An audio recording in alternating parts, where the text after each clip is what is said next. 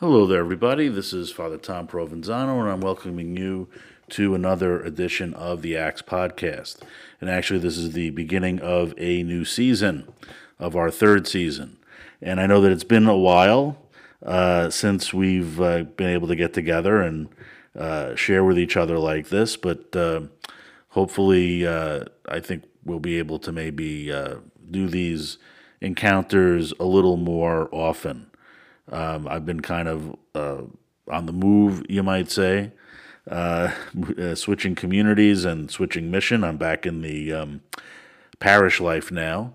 I'm here in beautiful downtown Port Chester, New York, and I'm working at a local parish here, St. John Bosco Parish, administered by the Salesians. And yes, now getting back into the groove, you might say. And I have a whole notebook full of notes on different topics and things that I'd like to share with you and do with you. None of them that you will hear in this particular episode. This particular episode is going to be dedicated actually to a talk that I gave on Friday, November 12th. It's a talk that I gave to a group of our seminarians, a group of our men in formation. And again, we'll talk maybe a little bit about what's the difference between the seminary and formation. Because really, formation is the more correct term to use for the young men preparing for the Salesian life. But what happens is every month, Salesians, whether it's a house of formation or whether it's a regular apostolic community, like a parish community or a school community, is called to kind of go away, kind of separate itself for a few hours, and do like a retreat day. We call them days of recollection. Back in the old days, they used to be called exercises for a happy death, an exercise for a happy death, where you were called to reflect on your mortality and on the fact that our life one day would end, and what exactly is our relationship with the Lord at this particular moment. Today, we don't really call them that anymore. They're either called monthly days of recollection or quarterly days. A monthly day is usually a few hours, and a quarterly day, which, as you would guess, happens about every 3 months, you would take a longer time, usually a whole day from morning into dinner time. Of again going away, separating yourself for a little bit, and while not maybe reflecting on your own death, reflecting nonetheless on your life with the Lord and on your relationship with Him. An opportunity to maybe hear a conference or maybe have some type of community sharing in a more intense way, and to again share a time of prayer and quiet reflection. And the quarterly days often have guest speakers. And I was asked, and I'm very humbled, I was asked to go to our to give the quarterly day for our house of formation. So just to kind of talk about, what is a house of formation? What do I mean by that term?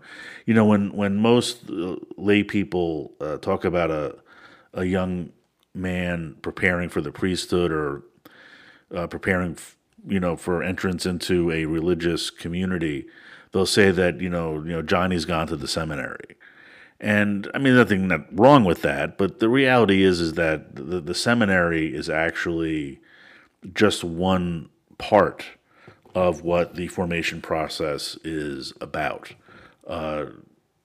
What we usually talk about, whether we're diocesans or religious, is we talk about formation. Seminary kind of focuses more on the intellectual formation of the individual, whereas I think in both diocesan, but also I think especially in religious life, the formation is so much more than just the intellectual. It's also the spiritual.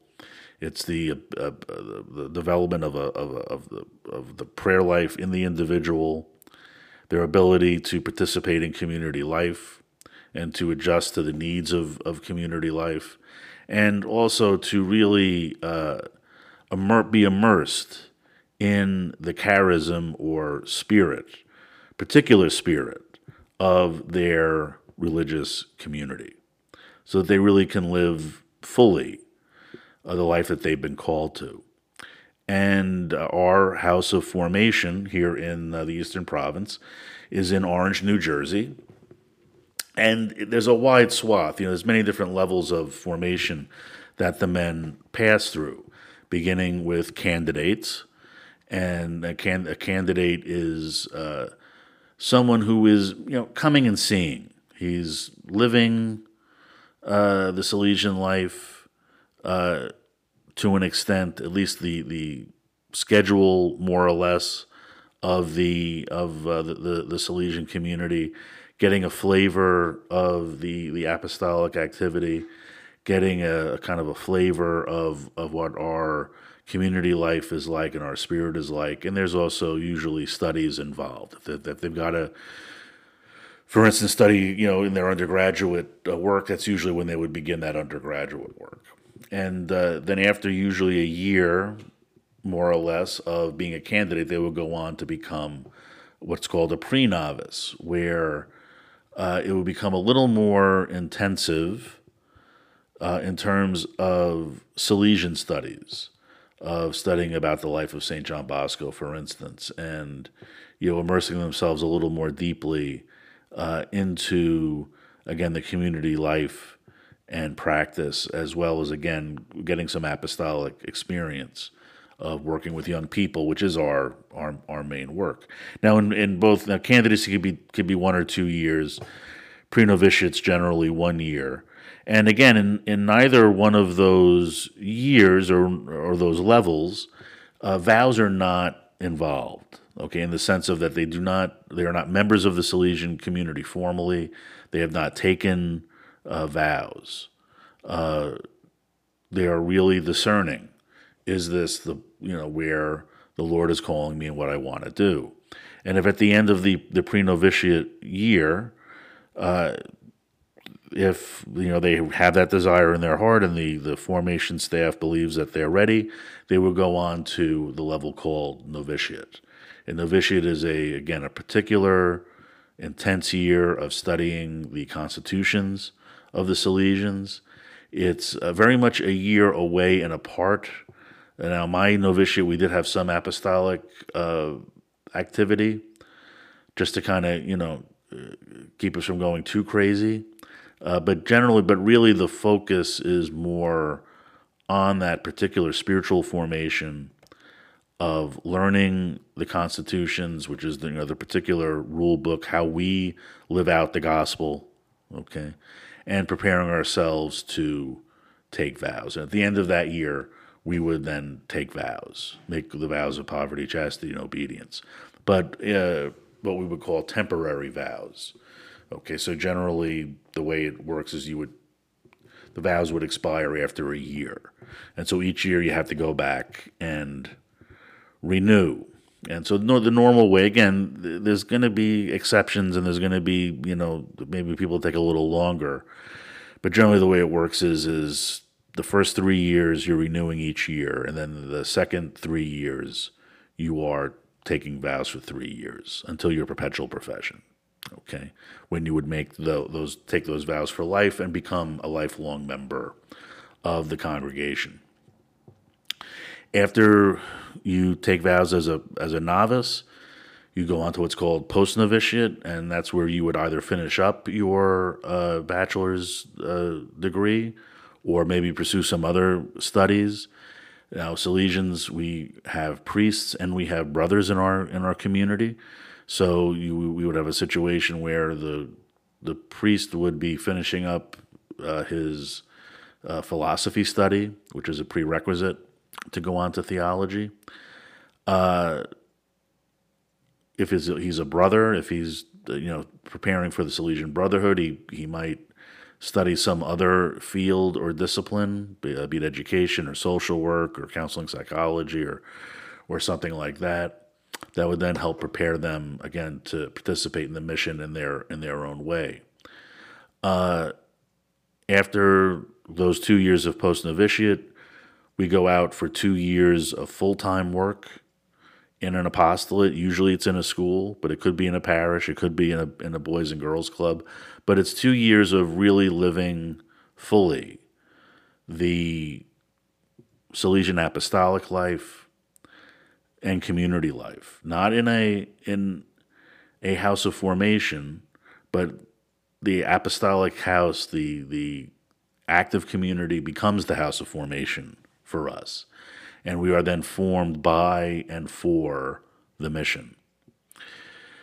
At the end of those 2 years, then the brother would go on for particular, again, usually some type of postgraduate work in some field. The priest candidates would go on to then what we would normally think of as the seminary. 4 years of theology study in preparation for ordination to the Salesian priesthood. And then, during those years, they would make perpetual vows. Then they would be ordained deacons. Then they would be ordained priests.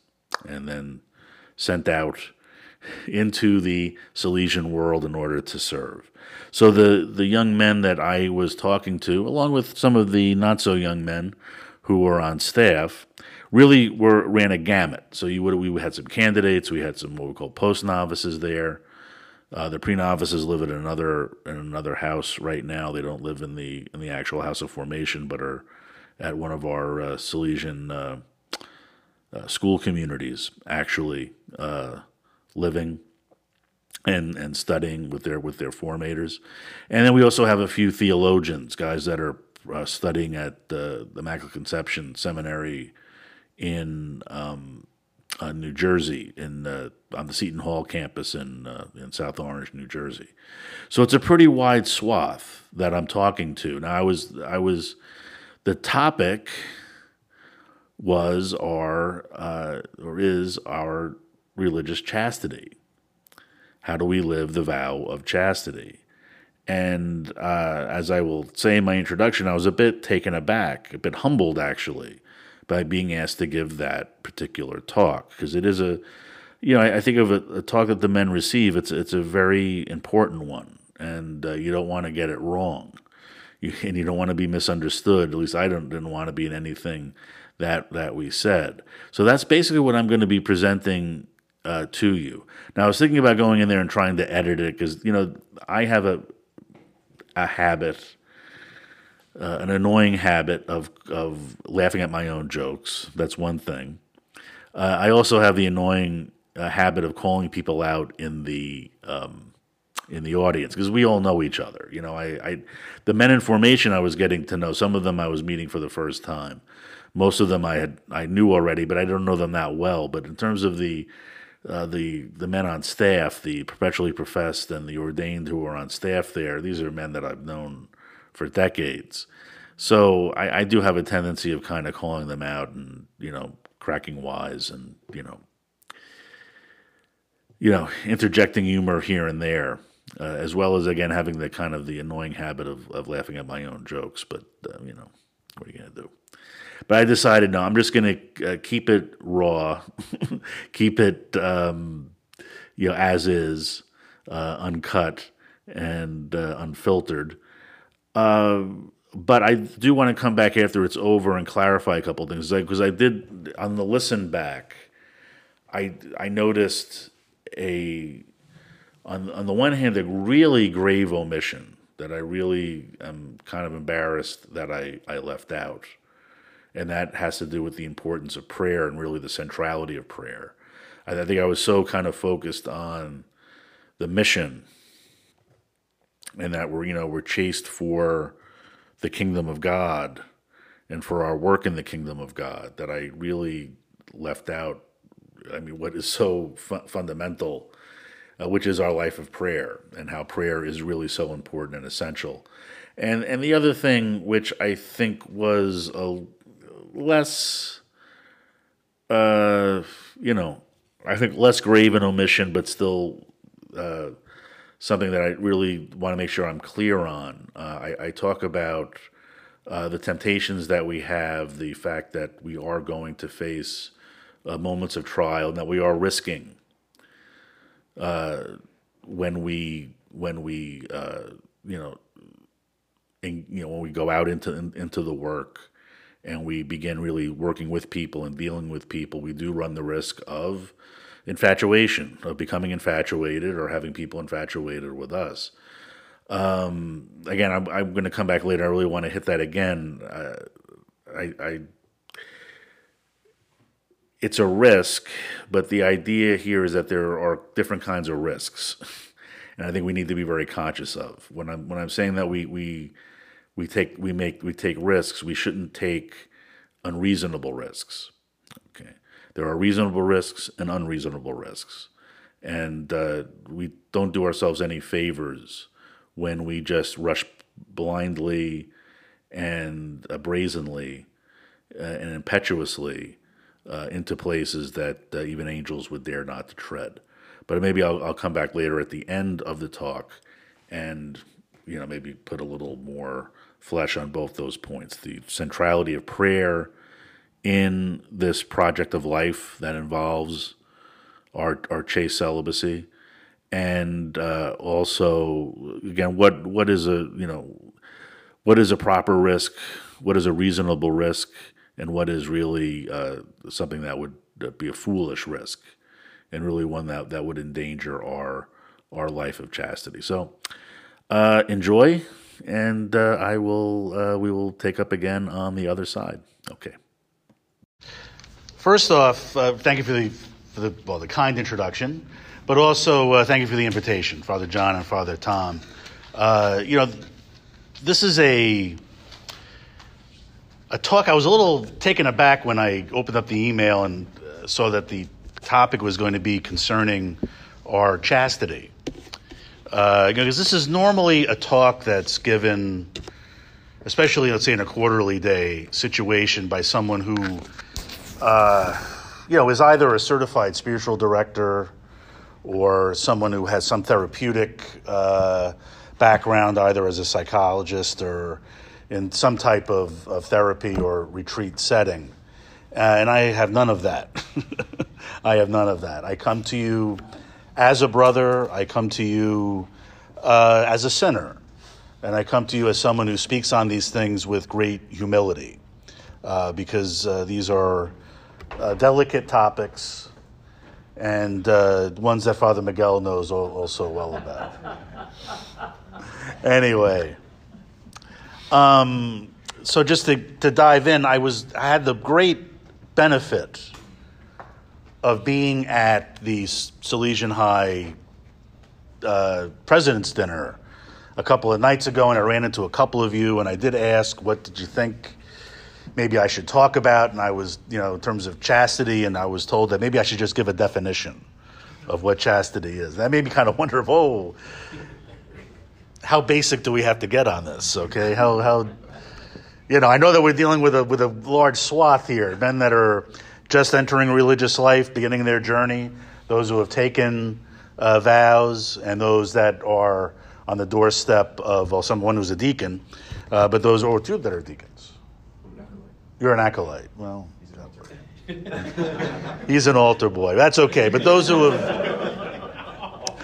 that are on many different, and obviously the priests that are on staff here, and perpetually professed that are on staff here. So I mean, it's a wide swath.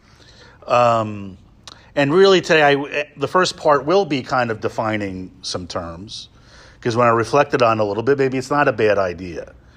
Maybe it's to be reminded, or maybe it's things that we are hearing for the first time, or maybe hearing in a different way. So the first part of the talk will be kind of defining a couple of terms. The second part will really have to do with a reflection on the encounter of Jesus and the rich young man. And then the last part really just has to do with, like I said, personal reflections. Reflections on my own personal experience living the Salesian life, and over the last 28 years with vows, but also walking along this road for over 30 in one way or another. So defining terms. As Dr. Peter Kreeft would say, one of the most boring part of any talk is the defining of terms. But sometimes it's necessary. But I'm going to focus in on three terms that we hear a lot, but are often used interchangeably, that really are not interchangeable. They really do have three distinct meanings. And even though in common language and kind of common conversation, we take chastity, celibacy, and continence and kind of conflate them, canon law doesn't. Canon law keeps these things actually separate and distinct when it's talking about our life of chaste celibacy. Okay, and maybe it's not a bad thing just to keep these things in mind. So chastity has to do with fidelity. Fidelity to the station in life that you have been called to. Okay. A married person is called to be chaste, but chaste in a different way than a religious is. Okay. Chastity for a married person means obviously exclusivity in their relationship, their married relationship. Traditionally, it meant as well not using artificial forms of contraception. And if you look at the latest PMI, premarital inventory used by the Archdiocese of New York, they also include the use of pornography as something that would break marital fidelity and marital chastity. Okay, so yes, a married couple is called to live chaste according to their way of life. For us as religious, and I don't know if this is a term that was used when I was in formation. I don't know if they still use it, but they used to talk about no pregenital or genital sexual expression. Okay, so any type of pregenital or genital sexual expression, either by yourself or with somebody else, is out. Okay, obviously we would put pornography in that category as well as something that would break our vows of chastity. I would even say, and again, this is not something original to me, any relationship that somehow is a hindrance or a block to our living of religious life, even if it is not a romantic relationship, can in a way be said to be a breaking of the vow of chastity. Now, I have friends outside the community. I have friends who are women outside the community. All right, I'm not suggesting that we need to cut out friendships from, people that we've known in the past or people we might be encountering in the future. But what I am saying is that we do need to be very conscious of the boundaries. And again, the boundaries are not always sexual. The boundaries just could be in terms of our time and how much time we were dedicating to these relationships. And again, I think it's very important that we always place ourselves in the context of chastity in the broad sense. As I said, married people are called to live chastity.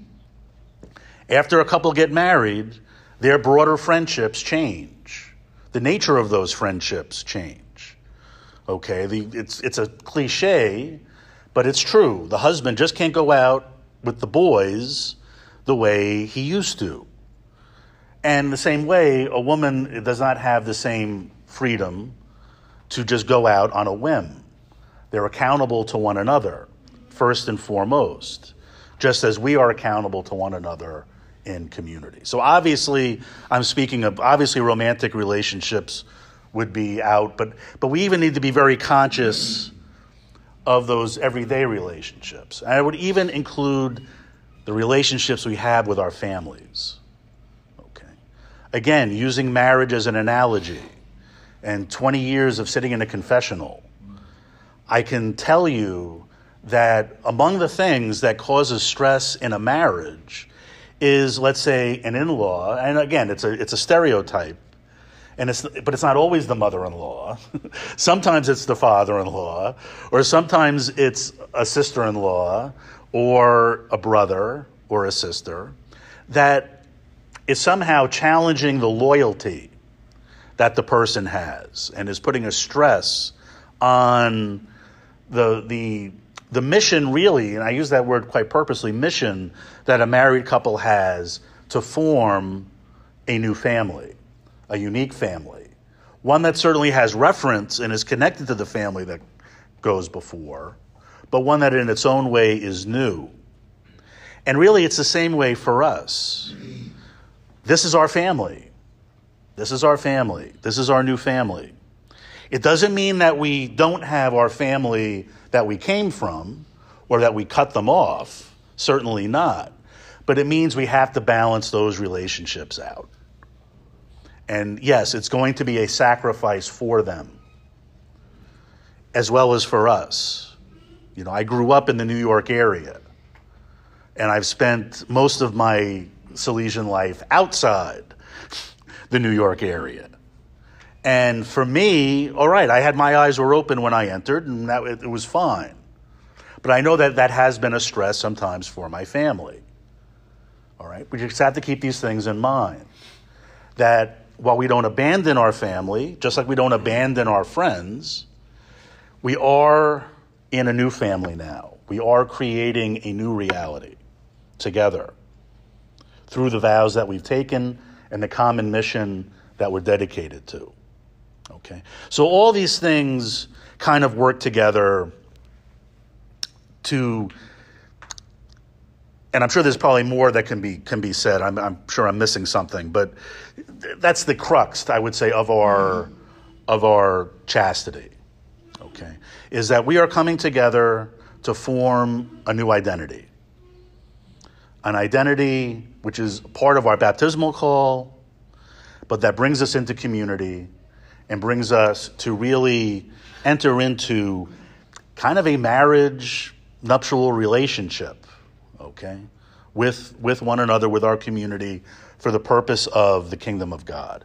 And no, I didn't think of all these things. This is John Paul II. All right, this is John Paul II. I am not that smart, okay? The other term is celibacy, okay? The classic definition of celibacy was a person who didn't get married. It didn't mean a person who didn't have sexual relations. It strictly meant a person who didn't get married. It was not commenting on what they were doing on their spare time, okay? Or whether they were dating or whether they were pursuing a spouse or not, okay? It strictly had to do with the person wasn't married, okay? Continence, or I believe as canon law puts it, perfect continence, or perpetual continence. That means not engaging in sexual relations, okay? So as religious, we are called to perpetual continence or perfect continence. As celibates who do not get married, and our fidelity to that is our chastity that we live out, okay? Okay. Is that clear as mud, or is that, sort of there, not sort of there? Okay. So those are the basic, those are the basic definition of terms. And now, if I could switch gears, I love this technology. Technology is so wonderful. And let me go to Matthew 19. If you have your Bibles, you can follow me along. But we're all good Catholics here, so we don't have Bibles. Right? So it's Matthew chapter 19, 16. Now, someone approached him and said, "Teacher, what good must I do to gain eternal life?" And he said to him, "Why do you ask me about the good? There is only one who is good.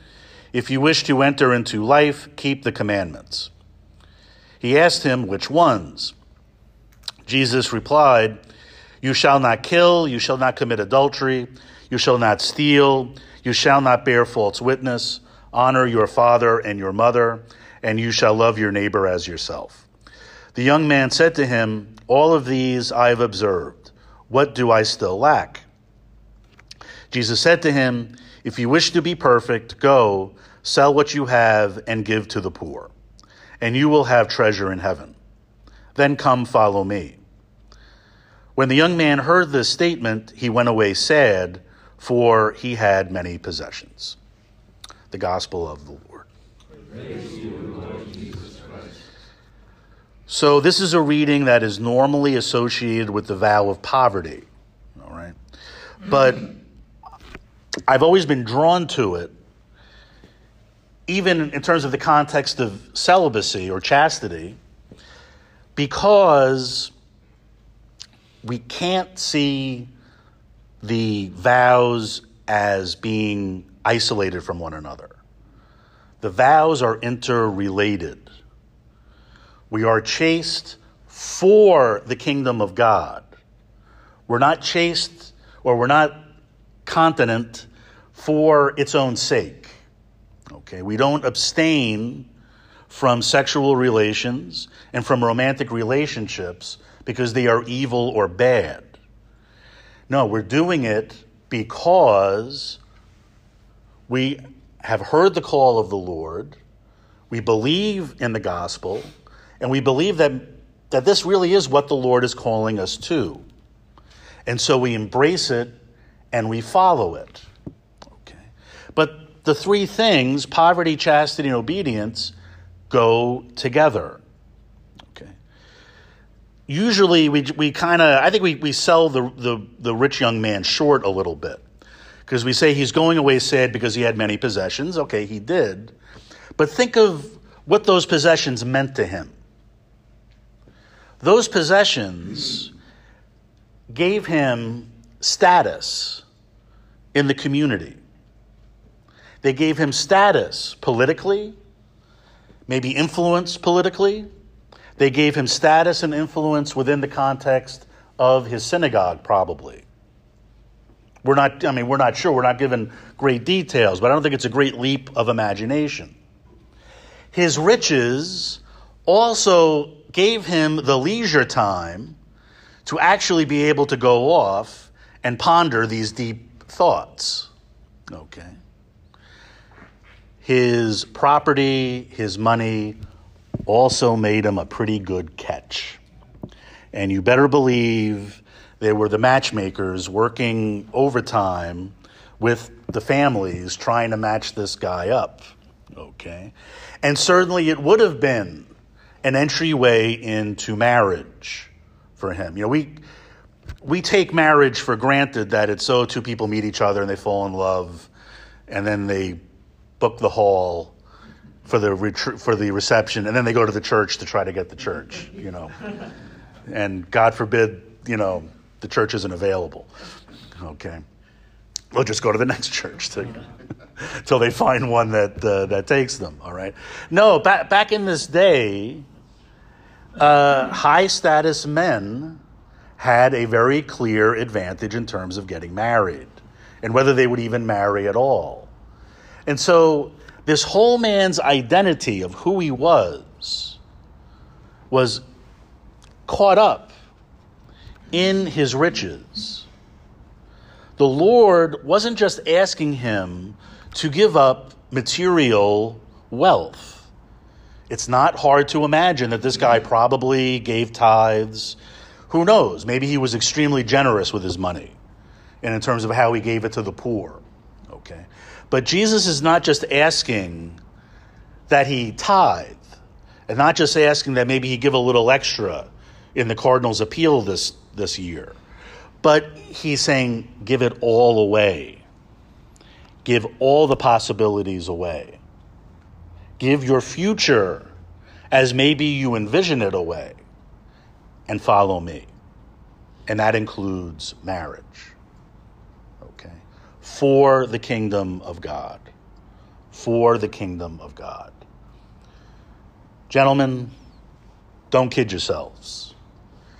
You are all, one way or another, high-status men in our society. By the time this is all over, all of you will have bachelor's degrees. Probably all of you will have some type of graduate degree under your belt. And who knows, maybe there's a genius some here lurking who will go out and get the PhD name after their SDB, all right? Okay? Highly educated. You are good listeners, probably. You are compassionate. You are passionate.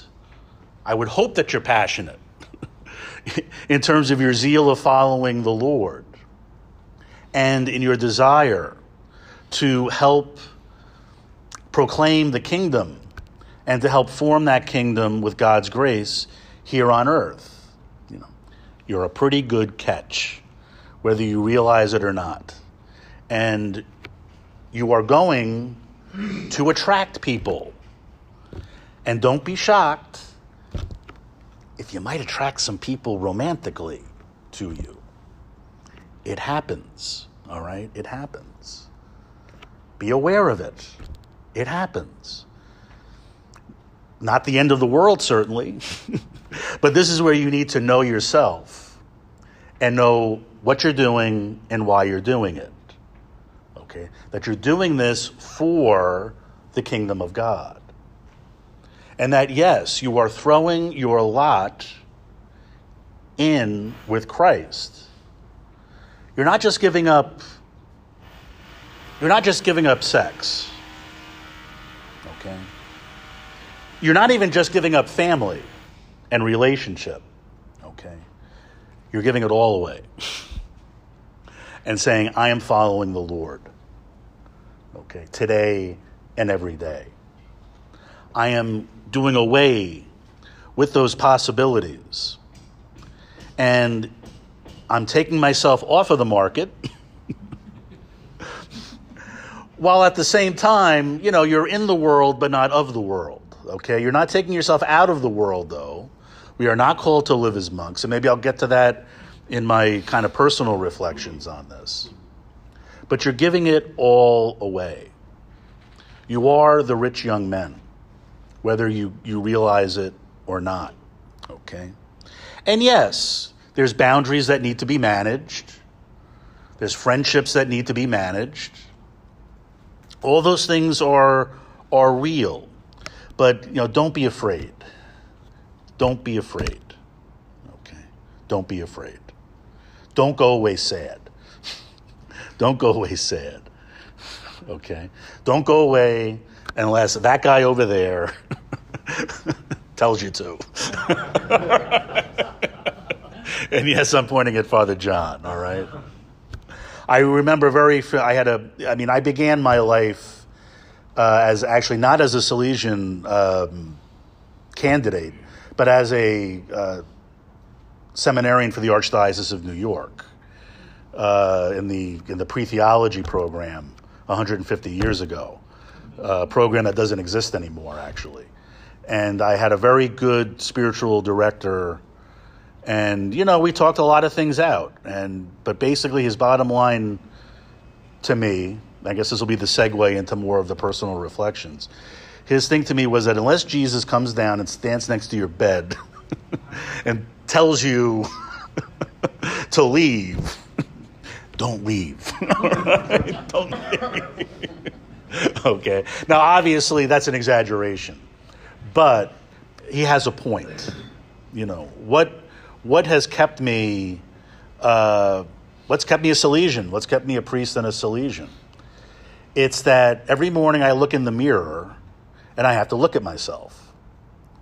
And when I look at myself, I could never say, God's not calling me to this. Okay. If you are struggling because you hate the director's guts, not that anyone would, Father John he's a cream puff. Who would he's going to kill me. He's going to kill me later. That's all right. Right. If you're basing your vocation on that, maybe you're basing your vocation on the wrong thing. All right. If you're not getting along with the provincial and you're struggling with, should I stay a Salesian or not, based on that, maybe you're basing your vocation on the wrong thing. Okay. Directors come and go. Provincials come and go. Okay. We live that obedience the best that we can. All right. But they come and they go. Now, if we're not getting along with any of our directors ever, maybe that's a sign. Okay? Maybe that's a sign. Okay? All right? Maybe that's a sign. Okay? If we're just not, we're going to have dry periods praying the office. I know Salesians have a tough time praying the office sometimes because it can seem very dry and rote and what have you. Okay? You're going to have your ups and downs with that. That's fine. But if you really can't live the schedule, if you really can't live the schedule, it's unbearable for you, and you're just constantly in bed when everyone else is singing "God Come to My Assistance," then maybe that's maybe it's a sign. All right, maybe it's a sign.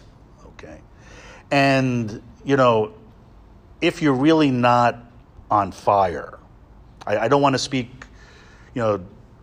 The brothers that are here would be able to speak to it better than myself, because I am a priest and I look at it from the standpoint of the sacramental ministry. So I don't know what the analogy for the brother would be. But I know for me, I was always on fire with the Eucharist and wanting to offer Mass and to administer the sacraments. And again, I couldn't look at myself in the mirror and say, no, I'm not really called to that. Okay. No, I couldn't do that in all honesty. And so, yeah, here I am. Here I am. Just a few kind of loose notes, or, a few scattered thoughts. As I said, we need to judge our relationships. We need to manage our relationships. I remember once we did have, this is a number of years ago, a priest from St. Luke's, I think it was, came and gave retreats years ago on chastity. And I ended up in a small group with Father Cappelletti, who probably in all my time as a Salesian, I probably said 2 words to the whole time, and always seemed like this very intimidating figure. Father Cappelletti was, for years and years, the procurator of the Salesian mission, the mission procure, and a very dignified man, and a man very much in self-possession. But he talked very openly, and he talked. I was really very refreshing to hear the things that he talked about. But in terms of when he entered, now he was a part of a group that entered religious life when they were teenagers, okay? When they were 13 or 14 years old in the 1930s, okay? You didn't speak to women, all right, outside the confessional or outside some very strictly controlled, quote-unquote, business relationship. The idea of a young woman coming up and giving you a hug, it wasn't happening, all right? It wasn't happening. And in fact, the priest or the religious himself would be mortified if something like that happened. But he talked about the fact that it was an adjustment that they had to make, that over time, yes, things did become more informal. And it wasn't even that the priest was being standoffish. The woman knew not to, enter into the demilitarized zone, not to break through there was like one of those Star Wars barrier force fields there, right? Okay. But that over time that changed, and it was an adjustment that had to be made. And so, yes, you're going to be working with women. Don't think you're going to have women, if you're in a high school, they will be your colleagues on the faculty, and they might even have positions of authority above you in terms of the administration. If you are working in a parish, you're going to have women all over the place. All right, from your secretary to probably the heads of the different groups in the parish. If you want to get a loan from the archdiocese, you're not going to be dealing with the bishop. You're going to be dealing, in Chicago anyway, with your devo, with your director of vicariate operations, a woman. All right? And if you really want to go above her, you have to speak to the chief financial officer, a woman. I was talking with the local vicar there in Chicago about the possibility of getting a loan to maybe do some renovations on the church. And he started laughing. He's like, oh, Father here thinks that he's going to get a loan from Betsy. He thinks Betsy's going to give him a loan. He was referring to Betsy Boland. It wasn't he thinks the Cardinal's going to give him a loan, or that I'm going to get. No, it was Betsy's not giving you, because Betsy's not giving anybody loans right now, all right? My point is, if you can't get along with women, forget about it. You're going to have a very hard life. You're going to have a very hard life, okay? The days when you can just, the days of male chauvinism, not that they ever were proper, but that's over. If your ego is too fragile, let alone your chastity is too fragile, you're going to have problems. You're going to have issues, okay? Yes, is it a risk? Do you run the risk, going back more specifically to chastity, of working closely with someone and maybe even kind of forming feelings? Yeah, it's a risk. It is a risk. I'm not gonna lie to you about it. Okay, but it does not mean you don't have a call to be a Salesian. All it means is that you're a human being with blood going through your veins, and it's for you, again, to continue to grow, to monitor yourself, to know yourself, to know who you are and what you're about, and to navigate those waters the best that you can, okay? And I guess maybe I'll finish up here. Never make a decision in a crisis. Never make a vocational decision in a crisis. Again, whether it's going back to the idea that maybe you're not getting along with your superior, or maybe you're feeling all this turmoil because maybe you are struggling with these feelings you may have for another person, all right? You need to just take a step back and monitor yourself, you know. There are men who leave, and I'm thinking of leaving from formation, and it's probably the right thing. They've discerned properly, and God maybe is calling them to a different way of life. For myself, I have met men who left let's put it this way. I've been with men in formation, peers of mine who left, who I agree probably did the right thing. All right, probably did the right thing. In fact, not only probably, they did do the right thing. There are others who later have admitted to me that, they made a mistake. They let something else influence them in that decision. I don't know personally many priests who have left the priesthood. I know that, those who kind of came up in the 70s, 60s and 70s, it was like a flood of men that left. And again, we don't judge anyone. But I have had different occasions of either the priest themselves come to me in a counseling situation, or a relative of a priest come to me in a counsel. I'm talking about a child of a former priest who basically was like, what did I do? What did I do? I thought marriage was one thing, and now I'm married. And I'm like, oh my Lord. And I love my kids, don't get me wrong, and I'm going to make the best of this I can, but holy cow, what did I do? I will end with a story on this note. So I was in Mexico, and naturally as Salesians, you would think that I would have studied Spanish when I first got to Mexico, but no, I went to the Spanish Institute as I was on my way out, after I had finished 3 years in the theologate. But I had a few weeks to kill, and what the heck? Let's go to Ciramex, which some of you maybe, I don't know if you never went to Ciramex. You didn't need to probably, or maybe.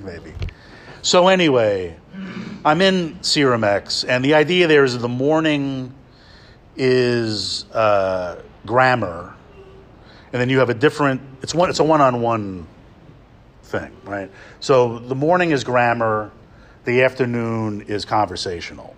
Okay, and because I was a little bit more advanced than most students coming in, even the morning really turned into conversational. All right. So La Señora Rosa. La Señora Rosa was a very tall, really beautiful woman approaching middle age. She was married and had several kids. And eventually I got to see how outspoken that La Señora Rosa was about many different things so we had a lot of talks about religion and politics and all sorts of things you're not supposed to discuss in common company. But she one day told me the story of her parents and how her father had been a Franciscan and how her father was in formation. This is back probably the 1940s. Okay, this is around 2001 that this encounter is happening, so it's already 20 years ago from now. So it's probably the late 40s, early 50s, something like that. And he's the bright and shining star of the Franciscans. They've got big plans for him, including sending him to Rome to study. And so I don't know if it was just before his diaconate or just after his diaconate, he went to his superiors and said, look, don't send me to Rome. I don't know that I can really, if I'm going to be going on and continuing, I'm really struggling with my vocation and whether this is really what the Lord is calling me to. So fine. They told him, don't run away right away. We're going to send you to this little village out in the middle of nowhere. All right. So they sent him to a little village out in the middle of nowhere. I forget where exactly it was, but it was a little village. And she describes how he's at Mass one day and he sees her mother and her mother looks at him and he wrote a little letter saying, meet me, somewhere. And she goes, no, you are a seminary, you are a Franciscan. I don't know who you think you are, but that's not happening. And she goes, no. He goes, no, but I am not going to be a Franciscan for a while. All right. So this stuff, but she told this story, I think of things in cinematic terms. So I'm seeing this movie play out in front of me. And she talked about how his last day in the friary and how the friars all lined up and gave him a big abrazo goodbye and wished him well and da-da-da-da. And so I said to her, well, I mean, obviously they've been married all this time. They've been married 50 years and, so sometimes these things really work out. She goes, oh no, my father's a miserable man. My father hasn't been happy a day in his life since he left. Oh no, he should never have left the Franciscans. And I'm just like, I could have fallen over out of my chair. But she was very blunt about it. That, this was terrible. I mean, she should be thankful she wouldn't be here if it wasn't for her father, leaving the Franciscans. But that was the punchline. It wasn't the big Hollywood movie, okay? It was more like a Shakespearean tragedy, maybe, than like, Pretty Woman or whatever the movie you want to, a rom-com, So just, guys, some of you, I know you're all at different levels of your commitment right now. And, for those of you who are in perpetual vows, you are deacons, in some ways, discernment on this level really should be over for you, okay? You've put your lot in with Jesus. Now, it doesn't mean that it's easy, and it doesn't mean that I'm not suggesting somehow there aren't still going to be bumps along the way and things that need to be worked out, okay? But for those of you who are at the beginning of this journey or toward the beginning of this journey, just don't let your emotions run away with you. Don't let your emotions run away with you. Work with your formators. dialogue with them, speak with them, okay, and really live the life now, okay? We live it for the kingdom of God. Not just the heavenly reality that is to come, that we are to be a sign of, but the kingdom here and now, all right? And don't be afraid to do that. Don't be afraid to throw your lot in with Jesus. Don't be afraid to throw your lot in with Don Bosco. And just don't be afraid. Don't be afraid. Thank you for your attention, and God bless you. Okay, there you have it. And again, I just really want to try to emphasize, or clean up maybe two defects that definitely are there that I could just tell from the playback. First off, prayer is so essential. We do not live our life of chastity without Christ at the center and without developing that deep relationship with the Lord that comes through prayer, that comes through time spent in the chapel or in the silence of our room, but in some place where there are no distractions. The prayer of the rosary is so important. The heavenly aid of our Blessed Mother should never be underestimated. Time spent in front of the Blessed Sacrament. I definitely, again, for myself personally, I think when I look at my journey, the times when really I've made the most progress are the times when the Eucharistic Lord has been a part of my spiritual life. It is true that we can pray anywhere, and that we should pray everywhere, and that in a certain way, yes, going and praying in our rooms has value, is very important. But our Lord is present in that special and unique way in the Blessed Sacrament. And I know that for myself, being a religious, I have always really now for the last almost 30 years, or now actually more than 30 years, have been very, very blessed that wherever I have lived, there is a chapel, and in that chapel we have that red lamp burning, and that our Lord is there. And I can go and I can sit with him, I can adore his divine presence, and he can strengthen me and help me along on my journey.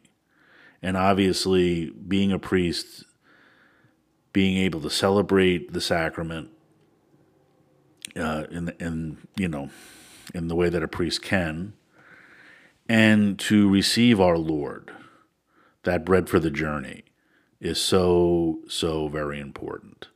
That time spent in adoration, which hopefully should make us even more hungry and more desirous to receive him in the banquet of love that is spread out for us in the Eucharist, is so very important. And it is really something which strengthens me and guides me. When we say that we're chaste for the kingdom of God, again, it's we're not chaste, we're not celibate, we're not continent because sex is dirty and ugly. Sex is actually quite a beautiful gift that we've been given by God, but it's also, in a sense, given with a purpose. It's not given for its own sake. It's not pleasure for its own sake. It's a pleasure that hopefully is meant to unite us and to strengthen the love that a married couple has for each other, and in a way to intensify the feelings of love that they have for one another, and to unite them and to really form that one flesh that is meant to be such a strong symbol of their love for one another and their life together. And for us, we are saying no, we are putting that aside because we believe that some have been called to renounce marriage in order to promote the kingdom in a particular way. And you can't do that without prayer. You can't do that without the Lord in your life in that way. So, I mean, really, anytime in there I'm talking about giving yourself to the Lord, that's part of what I'm talking about. I'm definitely talking about the life of prayer and really how important that is. The other point I kind of want to bring out is, like, as I talk about that, we risk a lot. We no longer live in a time when the priest is and really can be so aloof. I think, a certain distance, emotional distance and physical distance, maybe it's not such a bad thing to try to maintain. And again, maybe past generations went to an extreme with it. And again, we can kind of debate and talk about that. But the fact of the matter is, we are vulnerable. The men who enter into formation and who become priests, and I'm sure it's the same with the religious sisters who pursue their life of chastity. We are vulnerable. We're vulnerable in so many ways. And we are asked to really make ourselves a part of people's lives in very deep and emotional ways. And, we have to be mindful, as I said. We have to be careful. We should not be afraid, and we should not be afraid to risk. But again, there are reasonable risks and there are unreasonable risks. Okay. And I think we do have to be very careful in terms of understanding those boundaries and keeping those boundaries very strictly, and knowing that there is a way that you could, even if a relationship doesn't tumble over into something inappropriate physically, there still can be kind of an emotional breaking of the vow of chastity, where again the relationship is just really kind of, again, it's out of bounds is the best way to put it. And it's keeping a person from really growing in that broader love that they are called to. We are not as religious to love exclusively. There is no one person in our life here on this earth who we love to the exclusion of others. That's not the way it is with a married couple. Their love, their commitment, and their bond to one another is very exclusive, and there is no one else on earth who should share that bond of intimacy, be it emotional or physical. And for us, we have to keep that in mind also, that there are unnecessary risks. There are places we should not go. There are things that we should not do. There are maybe forms of entertainment and diversion that might be fine for some people, but is not good for us. Okay, all right. Maybe yes, nightclubs and dance clubs are out. Sorry, it's just the way it is. Those things really need to be. We need to be very mindful and careful of what we do, where we go, and how we conduct ourselves. Okay. And again, there are risks that are worth taking. There are risks that are just foolish. And we need to just be able to read ourselves and read other people. We have to be careful of taking our neediness and projecting it onto other people, and to kind of use other people as a way of making up for whatever we feel is lacking and the needs we have in our own lives. And the reality is we are going to be running into a lot of needy people ourselves. And again, I'm thinking strictly from my standpoint as a priest and as a man, there are many women that we're going to run into. Maybe they're single mothers. Maybe they're women that are in unhappy marriages that, again, look to us as kind of strength and look to us as people with the answers. And again, as I talked about in the talk a little bit with the guys, we can be good listeners and very compassionate and come off as people who are very caring and empathetic, and I hope we are. But that can be mistaken. That can really be mistaken for feelings that aren't really there, or maybe they aren't misreading things. Maybe we are allowing ourselves to get a little too deep into the personal life of the people that we're working with, and understanding that we're not the Savior. There's only one Savior. He's Jesus Christ. We're His servants, okay? And there's only so much that we as individuals can do, and so we need to be very, very careful about being open on one hand, being caring and listening to people, but also understanding that the heart has a reason that reason does not know, and that we can quickly find ourselves kind of tumbling into, as one priest I talked to once about these things said, they call it falling in love for a reason. When you're falling, you're not in control, and it's easy to kind of lose control and to lose yourself. But it's really for us as religious and as priests to know who we are, as I've said, repeating myself, know what we're about, and to be able to read people and to also be able to read ourselves, and to be able to handle the situations in what are really proper ways, and to maintain the boundaries in ways that are proper and true and good. Okay, I'm going to leave it right there. And again, I thank you for your time and attention. And we will be back again. Like I said, I've been feverishly jotting down notes during meditation time, and do plan to come back with some reflections, let's say, on more topical issues, things that are kind of in the news and going on in society and culture. And I hope you will join me for that. So until then, I say God bless you, and may God keep you. And maybe we'll just end together. We didn't begin with a prayer, but maybe we'll end with one together. Pray with me. Hail Mary, full of grace, the Lord is with thee. Blessed art thou among women, and blessed is the fruit of thy womb, Jesus.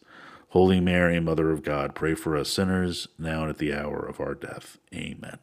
Mary, help of Christians, pray for us. Okay, God bless all of you, and until next time, be good, be well, and know that the Lord loves you today and every day.